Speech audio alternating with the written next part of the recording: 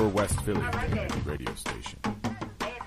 In the last 3 decades, the prison population in Pennsylvania has risen by 600%, while violent crime has stayed put or gone down.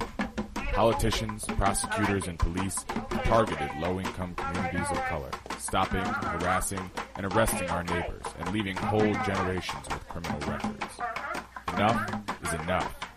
Decarcerate PA is a coalition of individuals and organizations working to put an end to the damaging system we call mass incarceration, and our 3-point platform outlines how we aim to get there.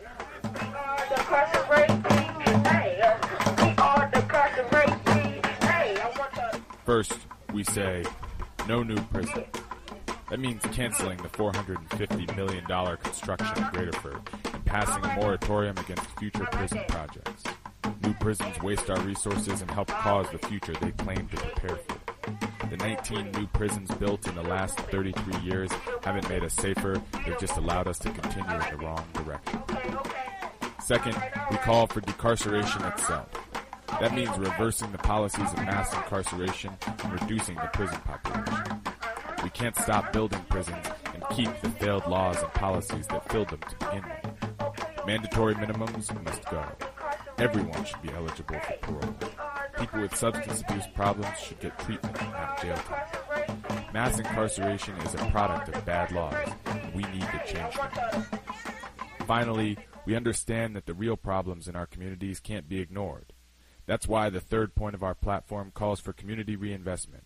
We want the money being wasted on prisons to be reinvested in schools, healthcare, social services, job training classes, and addiction treatment programs. These are the things that actually make our communities safer, and it's time we made them our priority.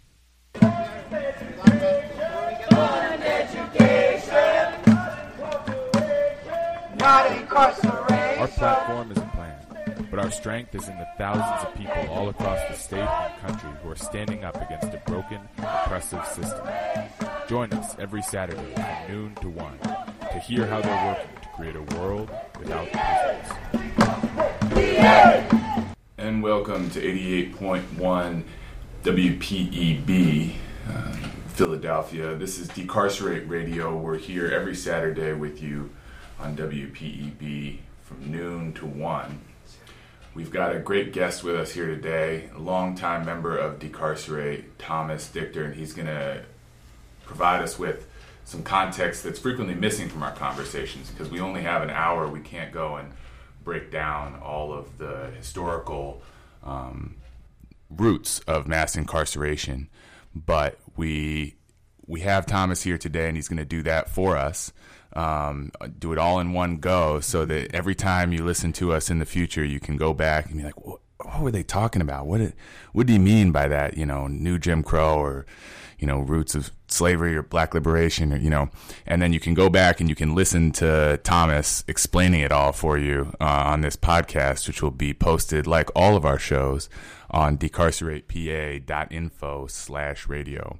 So, Thomas, do you want to introduce yourself, say a little bit about your history with Decarcerate, what kind of committees you're on here, and maybe, in the very few hours that you're able to spend doing things not related to Decarcerate, what do you do in those hours too? Sure. All right. Well, thanks for having me.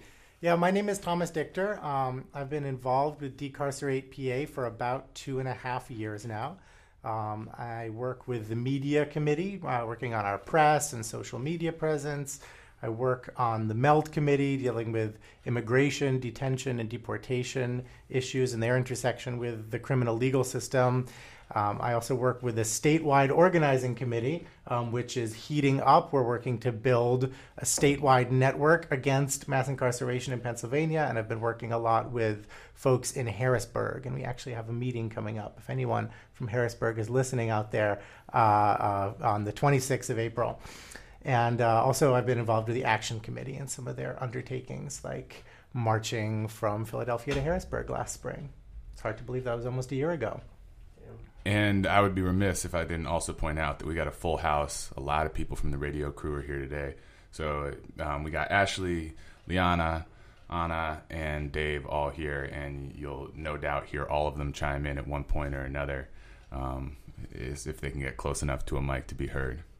Why don't you start us off with with a sort of outline of or what kind of things you're going to be talking about. I mean, you're here to provide us with a historical context for mass incarceration, but some people might not even be familiar with what we mean by mass incarceration. Absolutely. So yeah, the first thing I wanted to do today was to talk a little bit about this concept of mass incarceration and the history of that concept and that term, and then also the history of the movement that is taking shape to end it. I thought that there's really not one historical context for mass incarceration, the one frame that gives it meaning. So what I thought might be helpful would be to take a look at mass incarceration, this phenomenon that we've seen emerge in the past 35 years or so, and think about it from a couple different angles historically, in a couple different frames. First, there is the longer history of imprisonment in the United States, in which Philadelphia, of course, plays a very important role as the site of Eastern State Penitentiary, which is one of the very first modern penitentiaries and really prisons in the sense that we think of them, not just in America, but in the world. Then I want to speak a little bit, too, about the movements of the 1960s and 1970s that the movement to end mass incarceration really follows from in a lot of ways and has inherited some legacies from. And then the last kind of angle I wanted to look at mass incarceration from is within the context of the larger, longer African-American freedom struggle that has been going on in this country and on this continent for hundreds and hundreds of years. And to think a little bit about how today's fight against mass incarceration and the movement for decarceration fits into that and resonates with that history. That sounds like at least an hour's worth of material, so we should probably get started. Sort of back to that question of what is mass incarceration, or what do you mean by mass incarceration when you're talking about the history of it, and what is it? Just an outline of what are we fighting against in decarcerate? Sometimes we lose sight of that. Mm-hmm. So the term mass incarceration generally refers to the current unprecedented rates of growth of the prison system in the United States. We have about 2.3 million people incarcerated in various kinds of facilities and systems of incarceration. We've had a 500% growth in imprisonment since 1980. We've also had tremendous growth, not just in the number of people who are currently locked up and incarcerated, but in the number of people under other forms of carceral supervision and correctional supervision, probation, on parole, things like that. So there's been this dramatic increase, like nothing we've ever seen before, in the prison population since the late 70s, around 1980 or so. And there's also been a drastic increase in the racial disparities in the prison system and incarceration rates in the United States. Now, that's not to say that they weren't already drastic before the onset of what we call mass incarceration. In the 1970s, African-American rates of incarceration were already twice that of white Americans. And people were already denouncing the prison system as an oppressive tool of state repression, in particular for holding down African Americans. So that was already on the table. But now we have an African American imprisonment rate that is more like 7 times as high as that of whites. So the growth of the prison system, which has been so dramatic in the past couple decades, has hit communities of color particularly hard and really, really drawn on those populations to fill up the ever-expanding number of prisons in this country. And just so people know that it's right here at home, too, I mean, we've had at least a 600% growth in the total prison population since 1980 here in Pennsylvania, right? That's up from about 8,200 people to over 52,000. Absolutely, yeah. And the racial disparities exist here at home, too. Yes, absolutely. That's very true. The racial disparities are very dramatic in Pennsylvania. And then also, just the numbers climbing. I mean, in the 70s, we had about 5,000 people in the state prison system total in the mid-70s. Today, we have over 5,000 people in the state prison system, just who are doing life without parole sentences or death by incarceration sentences. So when you think about that incredible increase, we have over 8,000 senior citizen prisoners who are 50 years of age or older. That's just an exploding geriatric prison population. Wow. Something we're dealing with here in Pennsylvania. But, there are all these different terms. There's mass incarceration we hear to talk about this phenomenon. We also hear the prison industrial complex. We hear the new Jim Crow. We hear the carceral state or the prison boom. There are a lot of different terms that are out there, and they have different meanings, different emphases, but they're all referring to, at base, this tremendous increase, this explosion, which is like nothing we've ever seen before in terms of the number of people and the percentage of the population in the U.S. being locked up. So if this phenomenon, basically, that you're talking about and that we're talking about and that we talk about a lot because we're fighting it, is about 35 years old. Decarcerate is 3 years old. How long has it taken people to sort of catch up with realizing how big this is? I mean, if it's 600% now, then maybe like 10 years into it, it was, a 300% increase or something. Like how has the fight against it played catch up against the phenomenon itself? Yeah, that's a great question. And it's taken time for the movement and the political mobilizations against this thing to kind of come into consciousness about just what exactly it is that they're fighting against. And the term mass incarceration and others like it have been really important in that regard. So, mass incarceration is a relatively new term. While the prison boom was happening and taking off in the 80s and in the 90s, there was no widespread movement against anything called mass incarceration as such. The growth of the prison system was, of course, the result of many different factors and many different parts of the criminal justice system that were working to increase the prison population in different ways.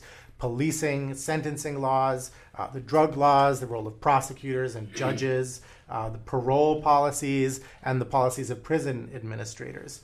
So people were taking on those issues. It's not like nobody was responding to what was happening, but they took on those issues one at a time, and there wasn't a political language for talking about them all as one unified, interlinked system, the way that the term mass incarceration refers to. So by the late 90s, a movement to abolish prisons was taking off and gaining steam.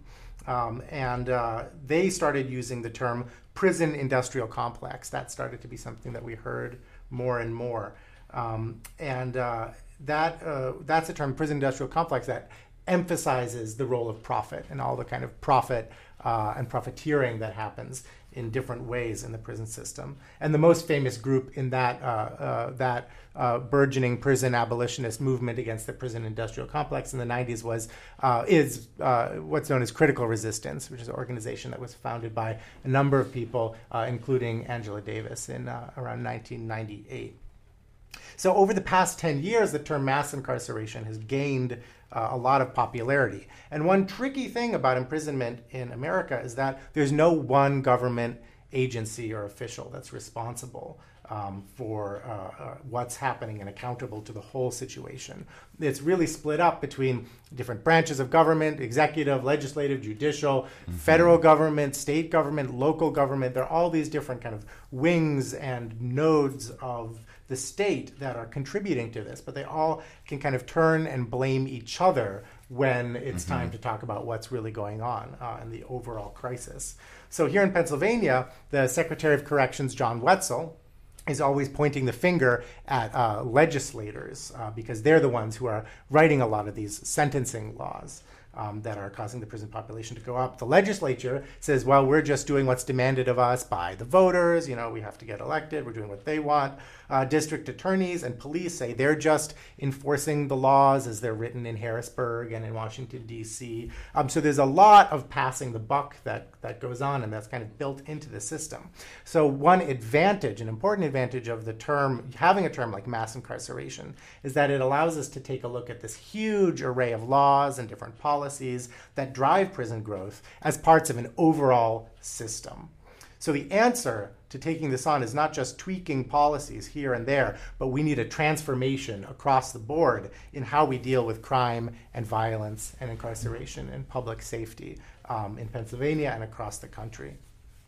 I think a really important way to understand that system is also, I think why you're here somewhat is to look at the historical roots of it. I think Angela Davis, you just mentioned, has done really good work in kind of fleshing that out. How slavery and capitalism, especially, played into this kind of like both commodifying people in a way that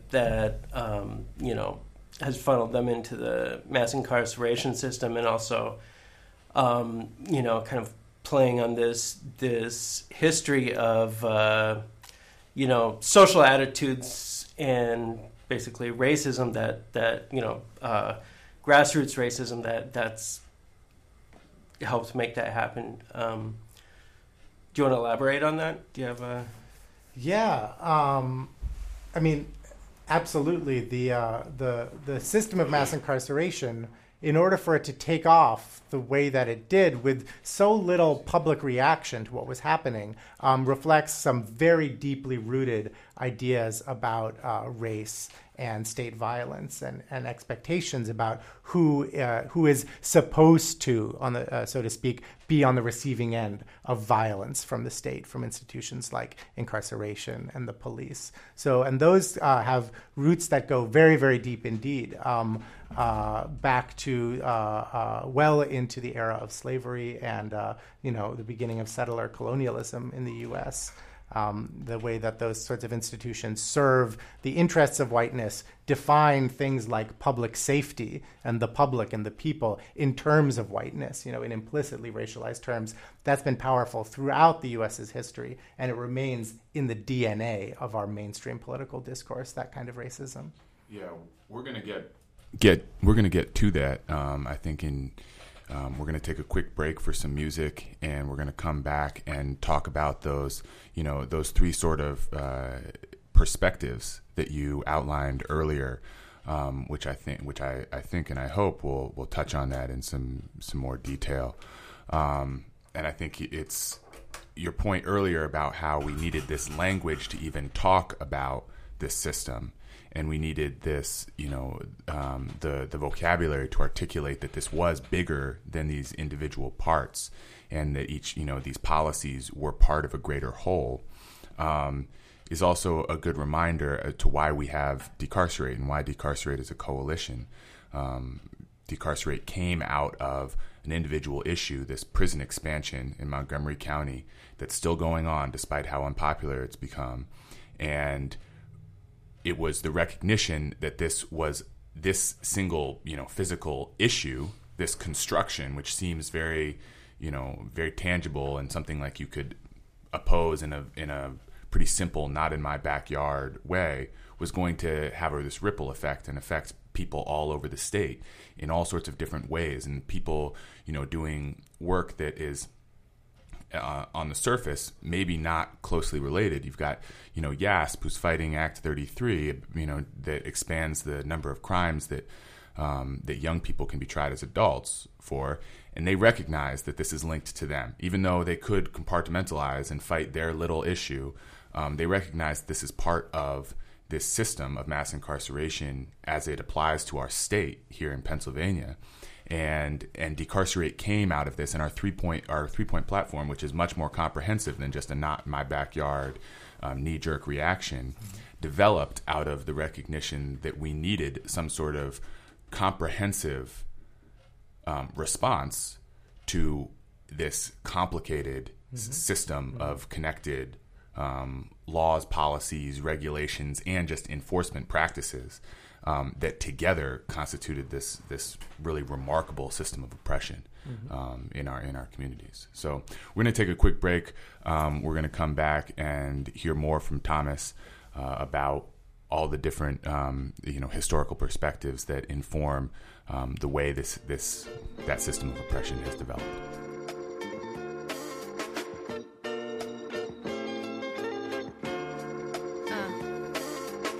Left him on a Tuesday, found him on a Sunday. Cried when I saw my handkerchief in his suitcase. Letter folded neatly in his pocket with my perfume. Knew that he was lying when he told me he'd be back soon. I couldn't sleep the night he left me with a promise that he'd always keep me close when the struggle got the hardest. So I wiped the tears, tied the handkerchief around me, rallied up the troops so we could find a Spanish army. It was time to stop the crying, time to start the fighting. Love was the beginning, but my people steady dying. And so I promised him the same thing. Gabriella Blast in the name of the Philippines. I can hear him in the back of my mind. He said, yeah, it can only be a matter of time. I said, studying overseas when I heard about the blast, and I knew the little girls who were killed in Alabama. It was Carol, Addie Mae, Cynthia, and Denise, and the clan got away in cahoots with the police. Knew that it was coming when the Panthers started forming, so I booked the first flight to the States in the morning to show them my solidarity. Tightened up my afro, books in my hand, revolution in my heart, so I used my education to combat the injustice. More than Malcolm X and Martin Luther in the trenches. Sister soldiers, put your rifles up. Angela Davis ride when the Klan try to light us up. I can hear him in the back of my mind. He said, it can only be a matter of time. I said,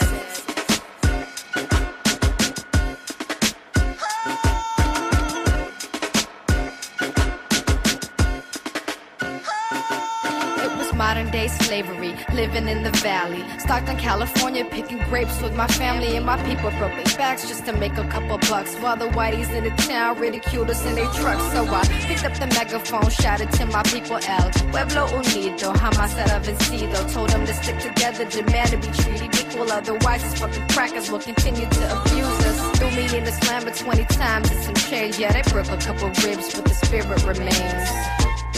To it again in a heartbeat, but I'm mi gente, Dolores, what they call me. I can hear him in the back of my mind. He said, it can only be a matter of time. I said,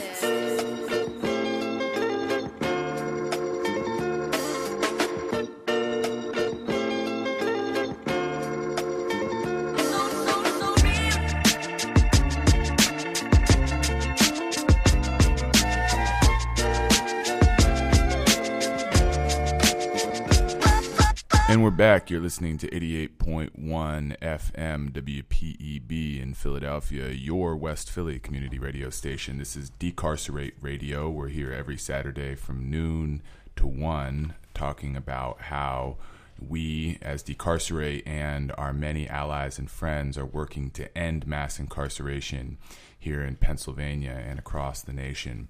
We have Thomas here today, along with the rest of the Decarcerate Radio crew, talking about the historical context for mass incarceration and even what we mean by that term.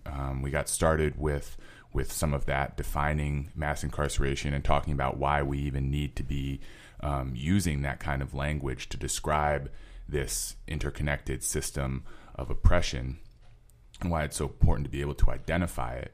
And he's going to give us a little bit more context, he said, about the historical roots of it. But first, right before the break, we were talking about the way in which mass incarceration is a connected sort of web of different policies and enforcement practices, and why groups like Decarcerate work as coalitions. I was wondering if you could talk, if you could speak a little bit more to that with a national context, how some other groups in other states are dealing with this, and maybe just a little bit more about the history or the evolution of the movement to fight mass incarceration, which I think is a parallel, or at least a staggered, delayed, related trajectory from the implementation of mass incarceration itself.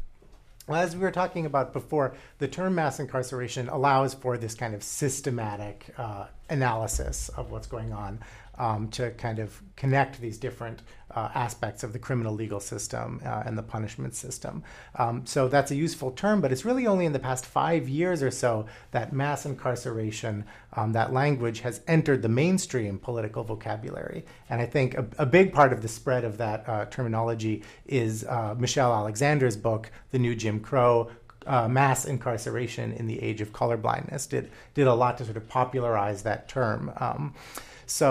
Now, today, we see political groups like Decarcerate PA, like Californians United for a Responsible Budget in California, like Milk Not Jails in New York, or Jobs Not Jails in Massachusetts, which is having a big rally on April 26th on Boston Common, if we have any listeners out there for the webcast.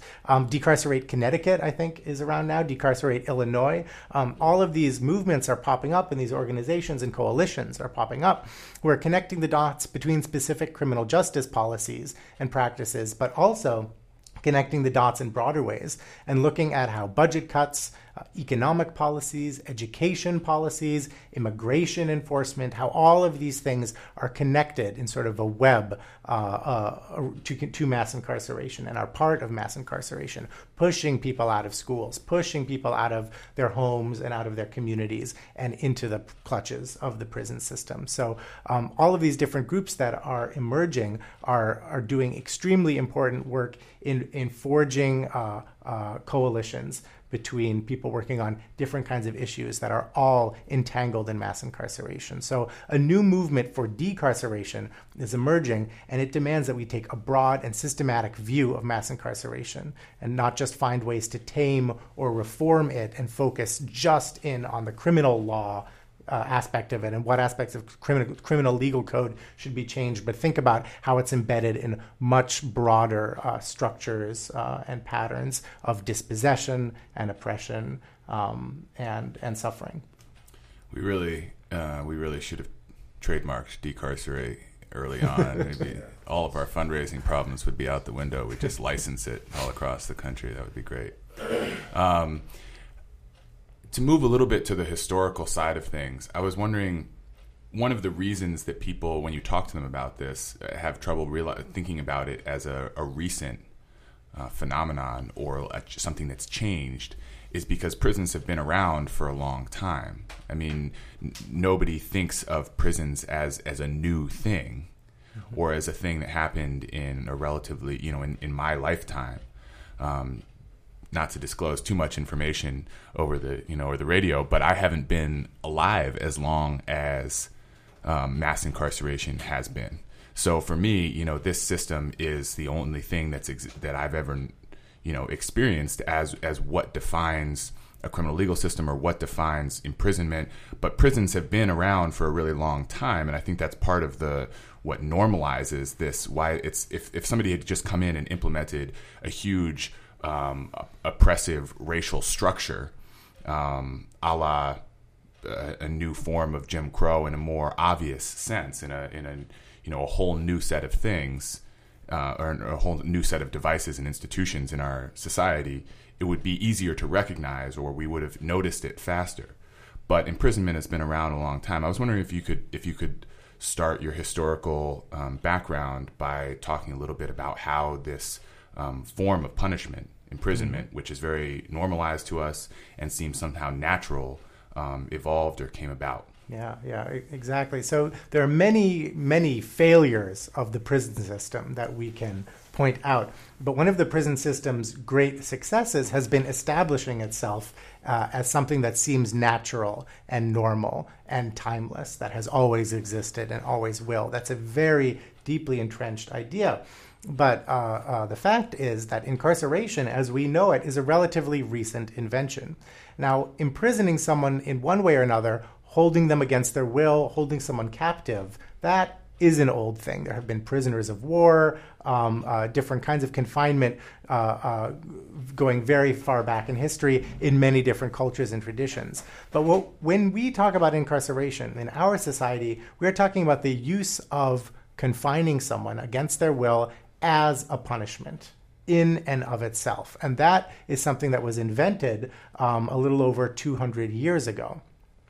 So after the Revolutionary War, right here in Pennsylvania and in Philadelphia, Quakers had been advocating for a new so-called humanitarian mode of punishment. And they created something called solitary confinement as a replacement, so they said at least, for flogging, hanging, and acts of public humiliation. And the idea was to leave prisoners alone with their consciences, to experience a spiritual transformation that was supposed to happen while they were incarcerated. And they built the first solitary confinement cells behind the Walnut Street Jail in 1795 here in Philly. So one thing we have to remember is that the idea of prison reform and a concern with the dehumanizing aspects of incarceration are as old as prisons itself. They go hand in hand from the very beginning. Prison reform has never been a movement against prisons, but rather a movement to do prisons better. So within a few years, those cells in Walnut Street jails, penitentiary, were overcrowded. So they no longer had solitary confinement because they were cramming 4 prisoners in each cell. And all of these cells were profoundly damaging to people psychologically. It became clear right from the beginning. But in 1829, because they said, well, those couple cells are overcrowded, Eastern State Penitentiary was constructed as this massive, incredibly expensive new prison. And it was supposed to be all solitary confinement cells where people were held for 24 hours every day. By the time that the Civil War rolled around, Eastern State Penitentiary was overcrowded. There was also a growing acknowledgement that the long-term effects of solitary confinement were incredibly damaging psychologically and were a form of torture. That was perfectly clear to anyone who met someone who had experienced that solitary confinement. Prisons were also getting expensive, so prisoners were increasingly put to work to raise revenues and housed in small and crowded cells. So right after the Civil War, a big government report comes out, and it said that not one of the nation's penitentiaries, which were constructed around this idea of reforming people and rehabilitating people, none of the penitentiaries were actually even trying to rehabilitate anyone. They were just trying to make money. This is a big federal government report surveying prisons across the country. So at that point... And what year was that? That was right after the Civil War. So that was, I think, 1866 or 1867. Thomas, I'm sorry. I have a quick question. So are the Quakers still running them at this point, or has it gone into someone else's hands? Well, so the Quakers set up some of the first penitentiaries here in Pennsylvania, and they continued to be very involved in what's now the Pennsylvania Prison Society. It still exists. They continued to be very involved in that for a long time, but this idea of building penitentiaries, building prisons caught on like wildfire. And it spread across the U.S. and it spread across the world. People started building these penitentiaries in all sorts of different countries. So it was started as an experiment of sorts by Quakers in Pennsylvania, but quickly was taken on by a lot of other people. And when they recognized that they weren't rehabilitating people and there wasn't any reform happening and it was harmful, were there any movements to counter it at that point, or what was happening around that discourse? Well, one of the big arguments, unfortunately, instead of the argument that happened being about whether we should be imprisoning people or not, it was about how we should be imprisoning people. Should they be in solitary confinement? Should they be given work to do? Should they be forced to do work? The Eastern State Penitentiary was known as the Pennsylvania system of imprisonment, with this solitary confinement all the time. There was another system around the same time in New York at the Auburn State Prison, which had prisoners in solitary confinement at night, but during the day they were brought together to work, to labor, and they had to labor in absolute silence. Any communication between them was forbidden and was brutally, brutally punished. So that was sort of the main alternative that was being put out, unfortunately, as opposed to rethinking this idea of, do we want to be imprisoning people in the first place? I have just really quick thing because we have guests in the past. They were talking exactly about the dehumanization of prisons, and I think that what you're talking about right now, is by saying when they discovered that these methods were actually causing damage, and there were forms of torture, and how by recognizing that, but still enforcing that, it's a recognition of, yes, we know that this is damaging and we are just going to be continuing doing it. And, which is, again, we're talking about how all this mass incarceration, the ratio of mostly African-American immigrant people of color in prisons, how these methods of torture are still in the prison right now as a way to keep on, changing slightly the ways of torture to people of color, in a way as a repression, but how this is playing and the dehumanization of these prisons that we have. Right. It's pretty telling that when they figured out that solitary confinement is torturous, they changed it from being a default to being a punishment within the system. I mean, now solitary confinement is used as the prison within the prison, and they didn't stop doing it when they found out that it made people go insane, or it was the worst thing that you could do to someone in while confining them. They just changed how they used it. Although it's also important to remember that solitary confinement, the way it's used in prisons today, is technically, in the eyes of our Supreme Court, not a punishment. It's simply part of the process of managing and running a prison. And the important distinction there in terms of the law is that because it's not considered a punishment, in that a judge does not sentence you to solitary confinement, a judge sentences you to prison, and then a prison administrator can then choose to put you, if they think that it is what they want to do, they can then choose to put you in solitary confinement. That makes it not technically a punishment from the law, from a judge, and therefore not subject to the 8th Amendment of the Constitution, which bans cruel and unusual punishment. So they're not really denying that solitary confinement in our prisons is cruel and unusual. They're just saying it's not technically punishment in the way that the Constitution puts it forward. That's the opinion of the court, and that's the law of the land. So, but in terms of the dehumanization, from the very beginning, there's debates about the dehumanization inherent in incarceration. But there's also a fundamental assumption that prison is about dehumanization. Even if they spoke about rehabilitating people, the idea of people would go to Eastern State Penitentiary and be reborn, as new people and as new citizens who are going to be healed in all these ways, that was still premised on an idea that they would in some way be subjected to living death, that they would be tortured in some kind of a way, and from that ordeal they would be reborn. So the notion of dehumanization is fundamental to incarceration itself, which means that debates about prison reform historically, and we've seen them happen again and again and again and again, have never been about do we dehumanize or not. It's how much do we dehumanize? How much is too much and how much is just the right amount of dehumanization? So there has been a cycle of waves of reform and rhetoric about reform over and over and over again from when prisons were first created here in Philadelphia, after the Civil War. We see it happen again and again. But the reality of incarceration, even though the rhetoric and the ideas are always cycling, remains quite constant in several ways. Prisons are always overcrowded, and they're always getting more overcrowded.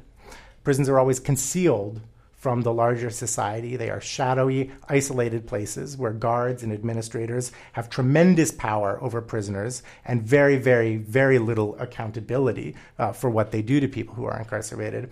And then third is this idea of dehumanization. The general public accepts the idea that prisoners are people who can be treated as somewhat less than human. That's a very deeply entrenched idea, and I think it's inseparable from incarceration. So these endless debates about how much dehumanization is too much go on, but there's a basic expectation that remains that prisons are supposed to be spaces of dehumanization.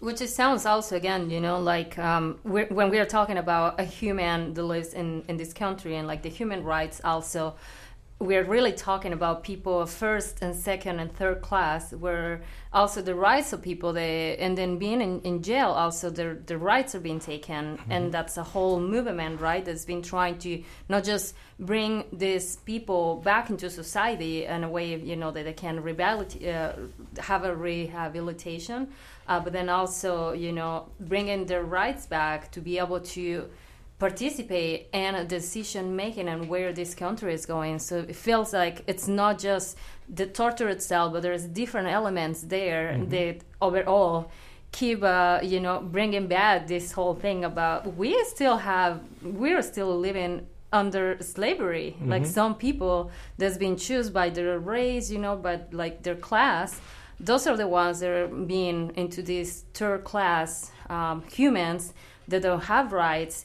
But we still need to put them somewhere, right? And they're still being abused. They're still being this whole labor issue that you're talking about it. And even, so many things, their children have been taken away and then brought back into this whole thing. So it just keeps going as a big thing. And I know that you're going to sort of trace this with the trajectory of African American liberation and how the Constitution was amended to allow for slavery to exist in the case of imprisonment.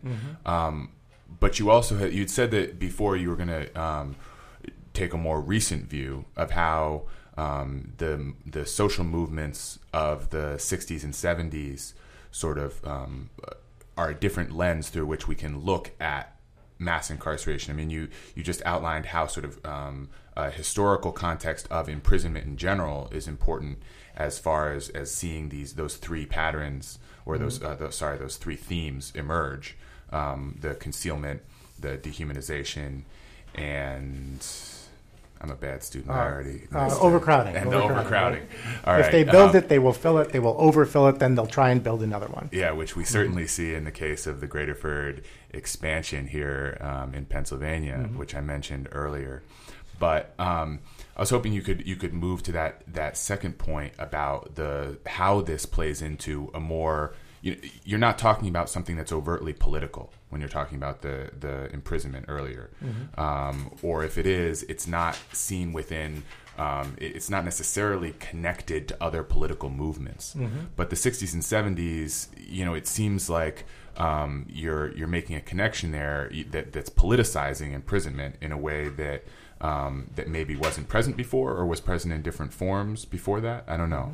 I mean, there have been political movements around incarceration that have been very significant. There was a major campaign to abolish prison labor, the contracting of prisoners' labor in the late 19th century and the early 20th century. But there have also been all sorts of, what you say about things not being political is important, all sorts of consensuses, right, around incarceration, what it should be, who deserves to be there, that have held this thing together. The things that people don't argue about, right, the dehumanization in the first place.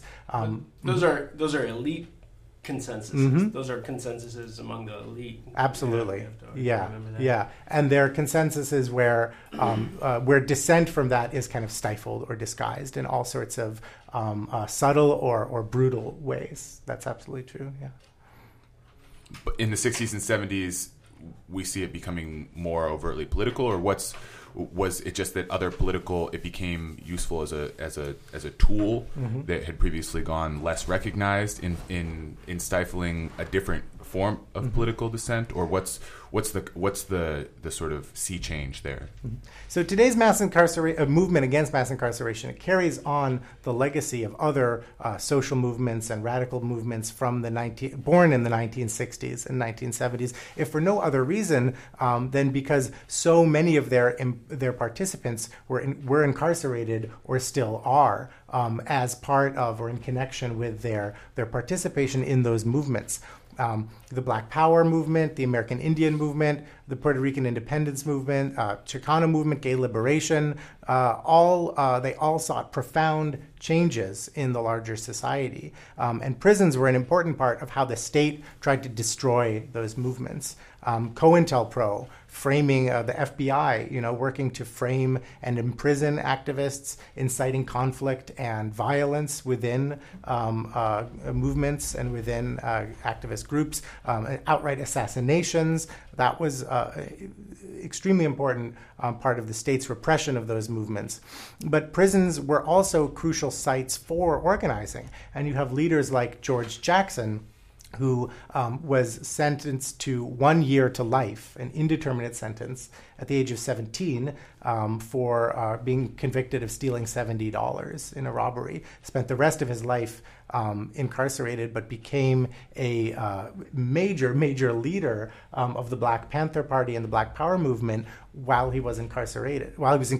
So you have political prisoners going into the prisons, you have politicized prisoners coming out, and the result is that there was a profound consciousness about the role that prisons play in maintaining larger conditions of inequality and injustice. So thinking about racism, thinking about capitalism as fundamentally a part of prisons, and prisons as fundamentally a part of racism and capitalism and those structures of exploitation and domination. So activists, I think, at that point really could not avoid thinking and talking about prisons and could not often avoid going to prison during that time.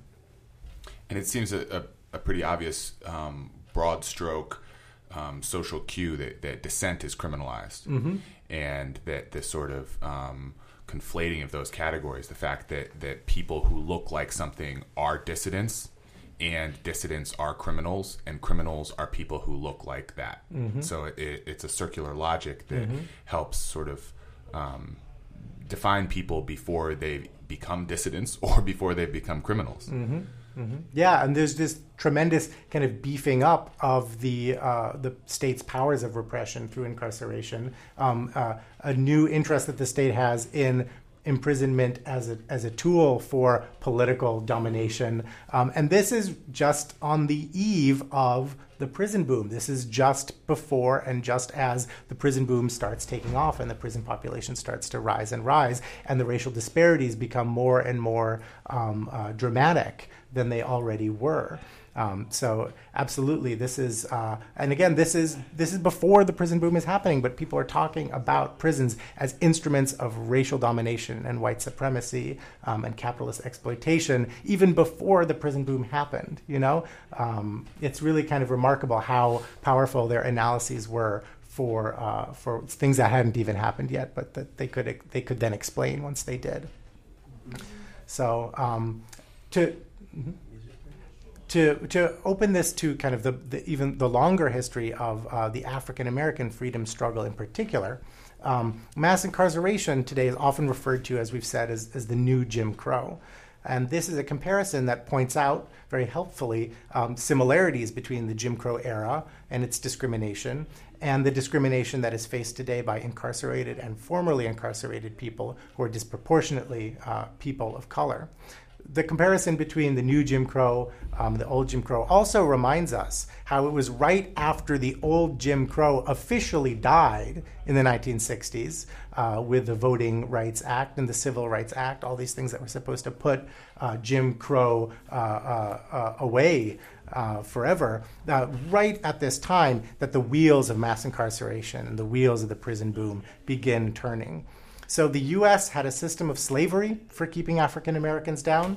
Then they had a system of Jim Crow, which included racial segregation, sharecropping, and debt peonage, where people were forced into slave-like conditions through legal means, through contracts, and then convict leasing, where thanks to the 13th Amendment, which, as you mentioned, Owen, it officially abolished slavery, but it left slavery legal if it's punishment for a crime. Because of the 13th Amendment, convict leasing created a system in the South where slavery was literally recreated as African Americans were swept off of the streets and out of their communities and put in bondage and set to work doing the exact same kind of labor while wearing chains that was happening before emancipation. So there's this transition from slavery to Jim Crow, and now a new system, right after Jim Crow dies, supposedly appears, a new system for racial domination. So it's complicated how these systems led to one another. It wasn't necessarily, this is something people argue about and scholars argue about, how one transitioned to the other and why. However, we cannot afford to ignore that pattern. But one thing that is fortunate is that this is not just a pattern of racism and oppression that is getting repeated over and over again, but it's also a pattern of resistance. So ever since the days of slavery, African Americans have been fighting against oppression, but they've also been reimagining what freedom means, what it means to be free, what it can mean. So runaway slaves or maroons created their own underground railroads. They created their own communities separate from those of their oppressors, found ways to create freedom for themselves and invent freedom, which they'd never experienced before.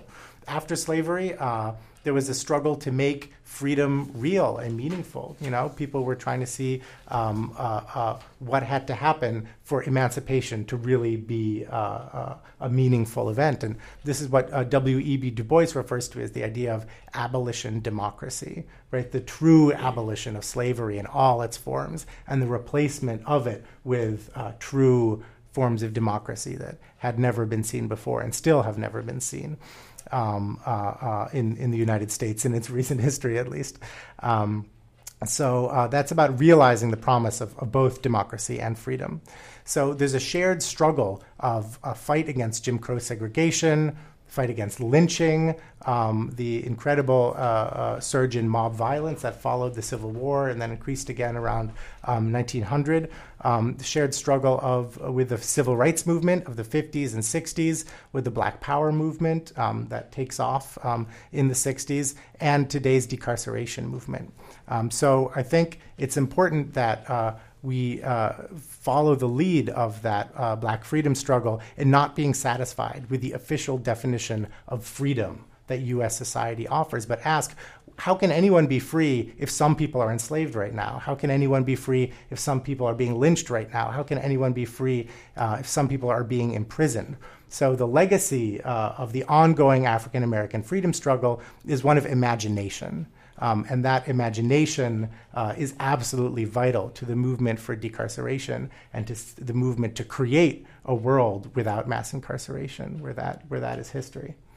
Yeah, I think one of the things that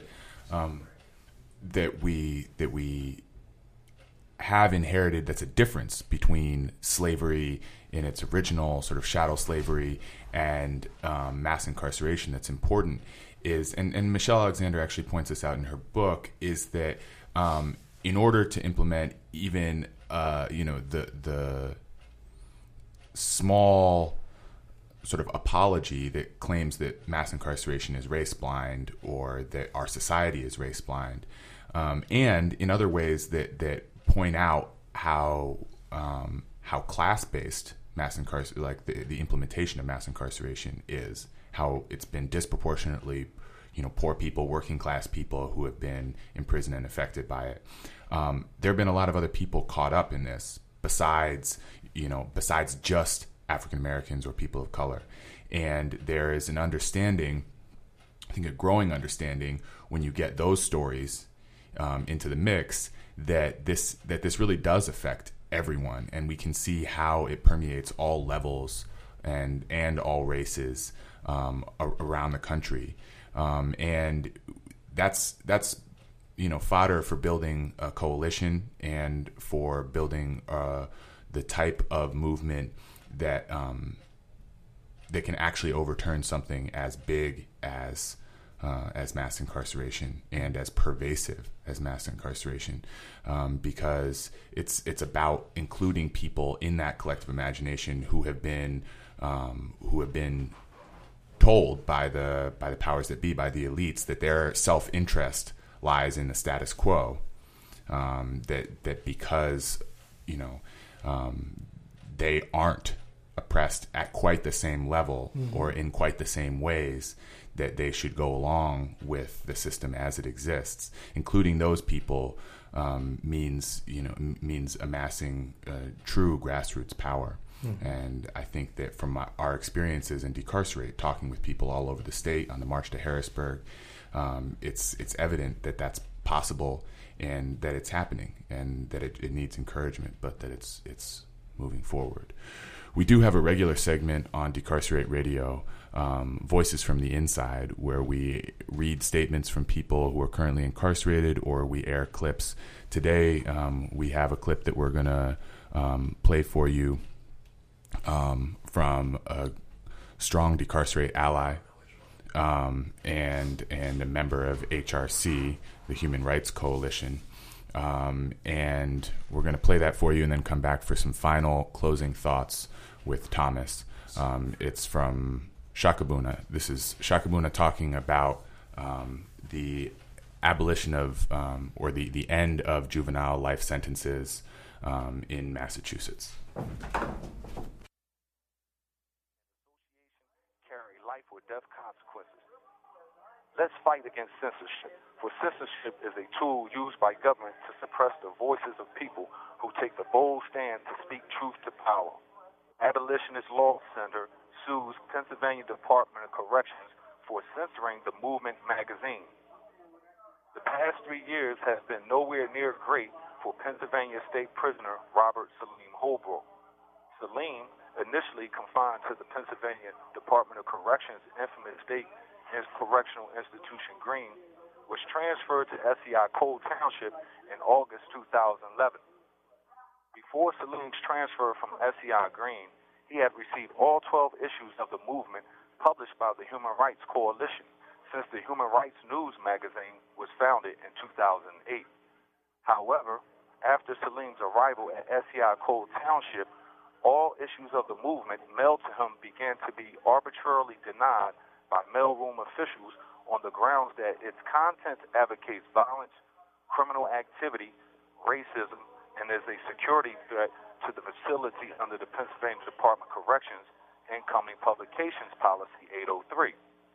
Policy 803, Section 3E3, allows any publication to be disapproved when the publication contains content considered to pose a potential threat to security. Such content is defined as the manufacture of explosives and weapons, the manufacturing of poisons, drugs, or alcohol, writings advocating violence, insurrection, or guerrilla warfare, writings advocating criminal activity, racially inflammatory material, and maps that would facilitate an escape. Mailroom officials intentionally misuse Policy 803 to censor publications sent to prisoners that raise prisoners' awareness of their cruel and inhumane prison conditions and treatment, that express non-establishment approved history, culture, and religion, or left-wing politics, that educate the public about prison community-related issues of human rights and mass incarceration, and that are critical of the Pennsylvania Department of Corrections officials, policies, and practices.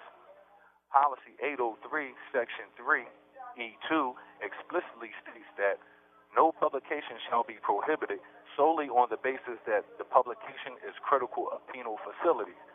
So mailroom officials prohibit publications they personally dislike on the basis that it presents a security threat under Policy 803 instead.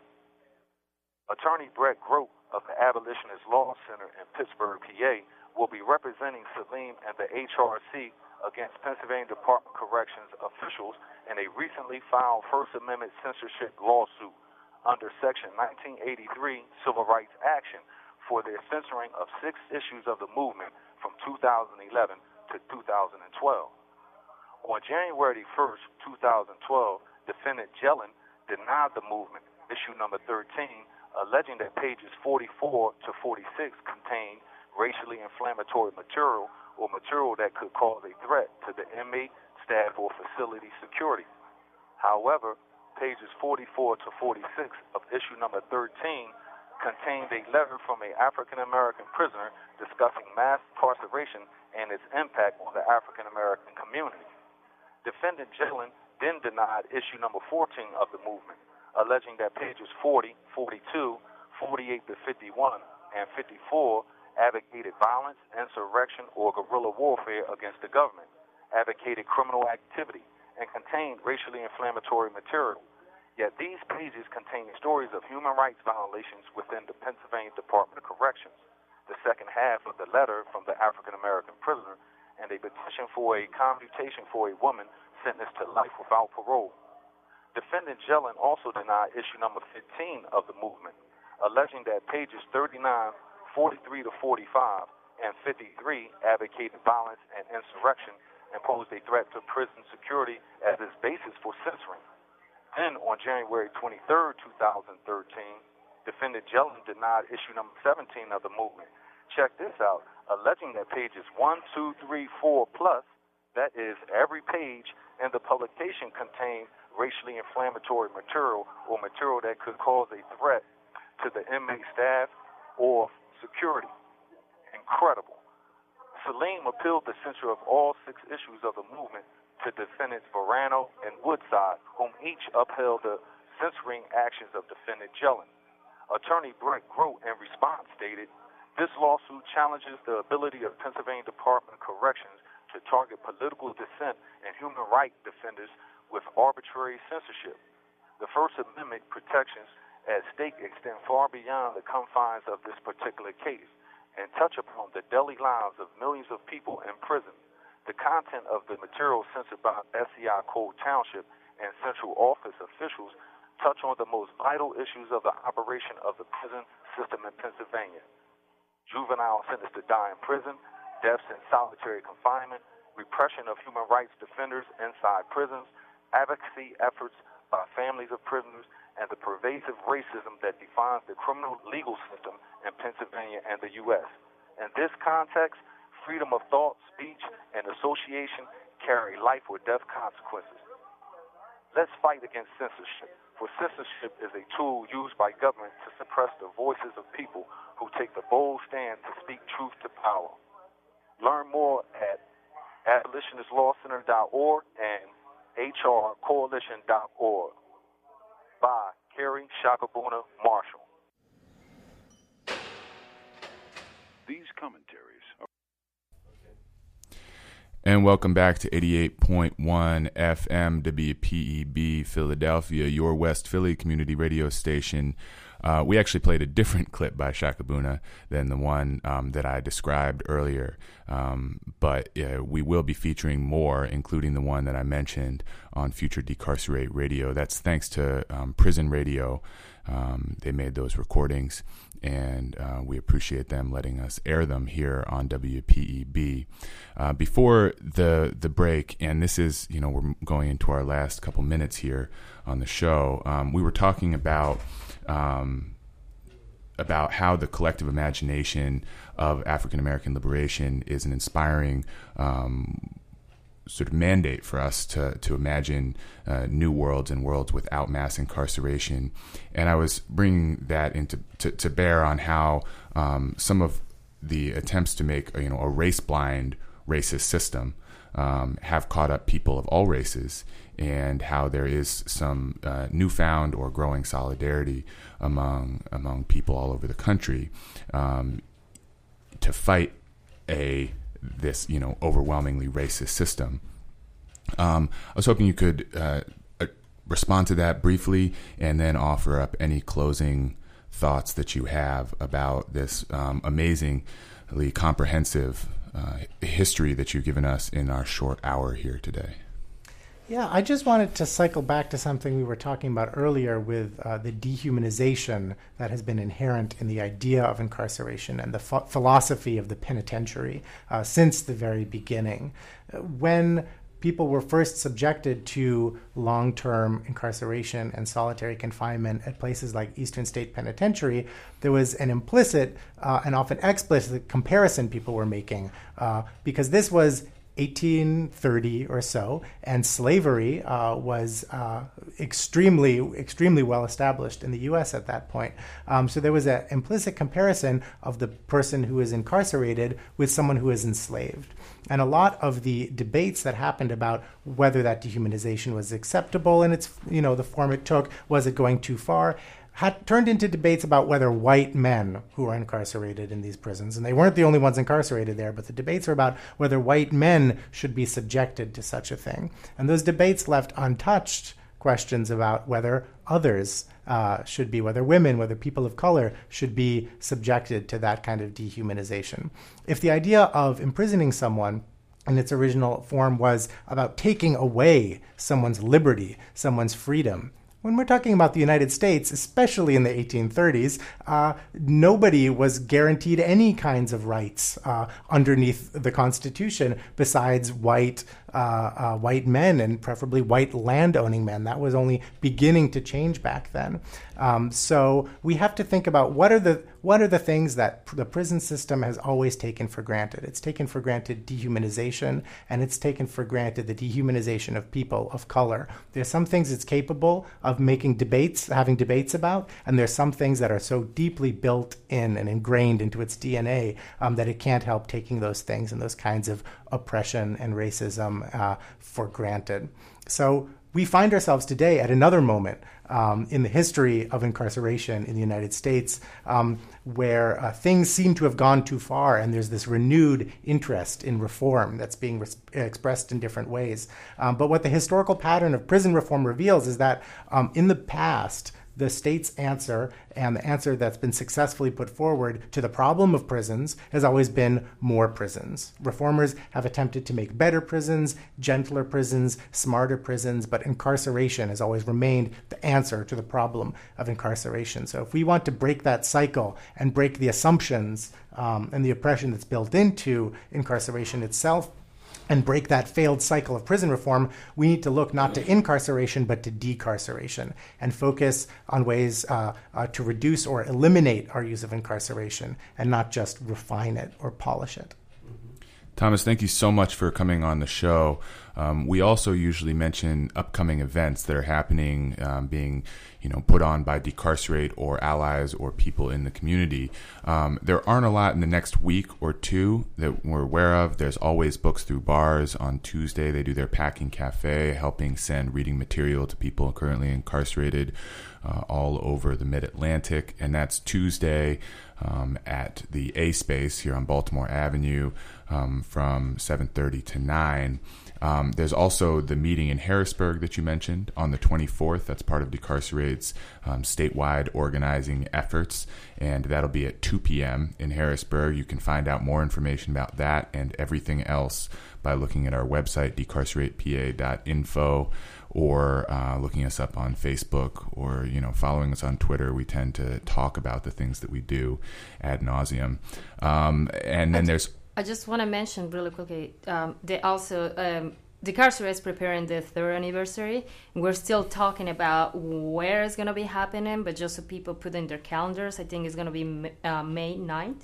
May 9th, I think so. Yep. So just so people is, where that's going to be happening, and we're going to be putting pretty soon on our website where and what time it's going to be happening. But just, it's a big, celebration that we've been working together, fighting mass incarceration for 3 years, which is important and relevant, and all what Thomas was talking about. I think it's, we have also to celebrate that we are struggling and that we are together, building this movement. But, it's easier sometimes to be working, these struggles when you have actually, people that's been working around it for so long. And I think 3 years is a long way. And thank you, Anna, for giving me a moment to reconsider. It's not April 24th, it's April 26th, I believe. It's Saturday, April 26th. I got the date wrong there. And I thought about that because our next general meeting is Monday, April 28th at 6 p.m. at the Friend Center. So everybody who wants to know more about Decarcerate, learn about how they can get involved with our very active committees who are doing the hard work that we collectively are doing together, should come on April 28th. That's a Monday at 6 p.m. at the Friend Center. One more thank you to Thomas and to everybody in the Decarcerate Radio crew for coming out. And we'll see you, or you'll hear us next Saturday from noon to 1 here on 88.1 WPEB, 88.1 FM WPEB in Philadelphia, your West Philly community radio station. Yo, we about to set this one right. We about to do this for all the kids, the mothers, the fathers, the brothers, the sisters.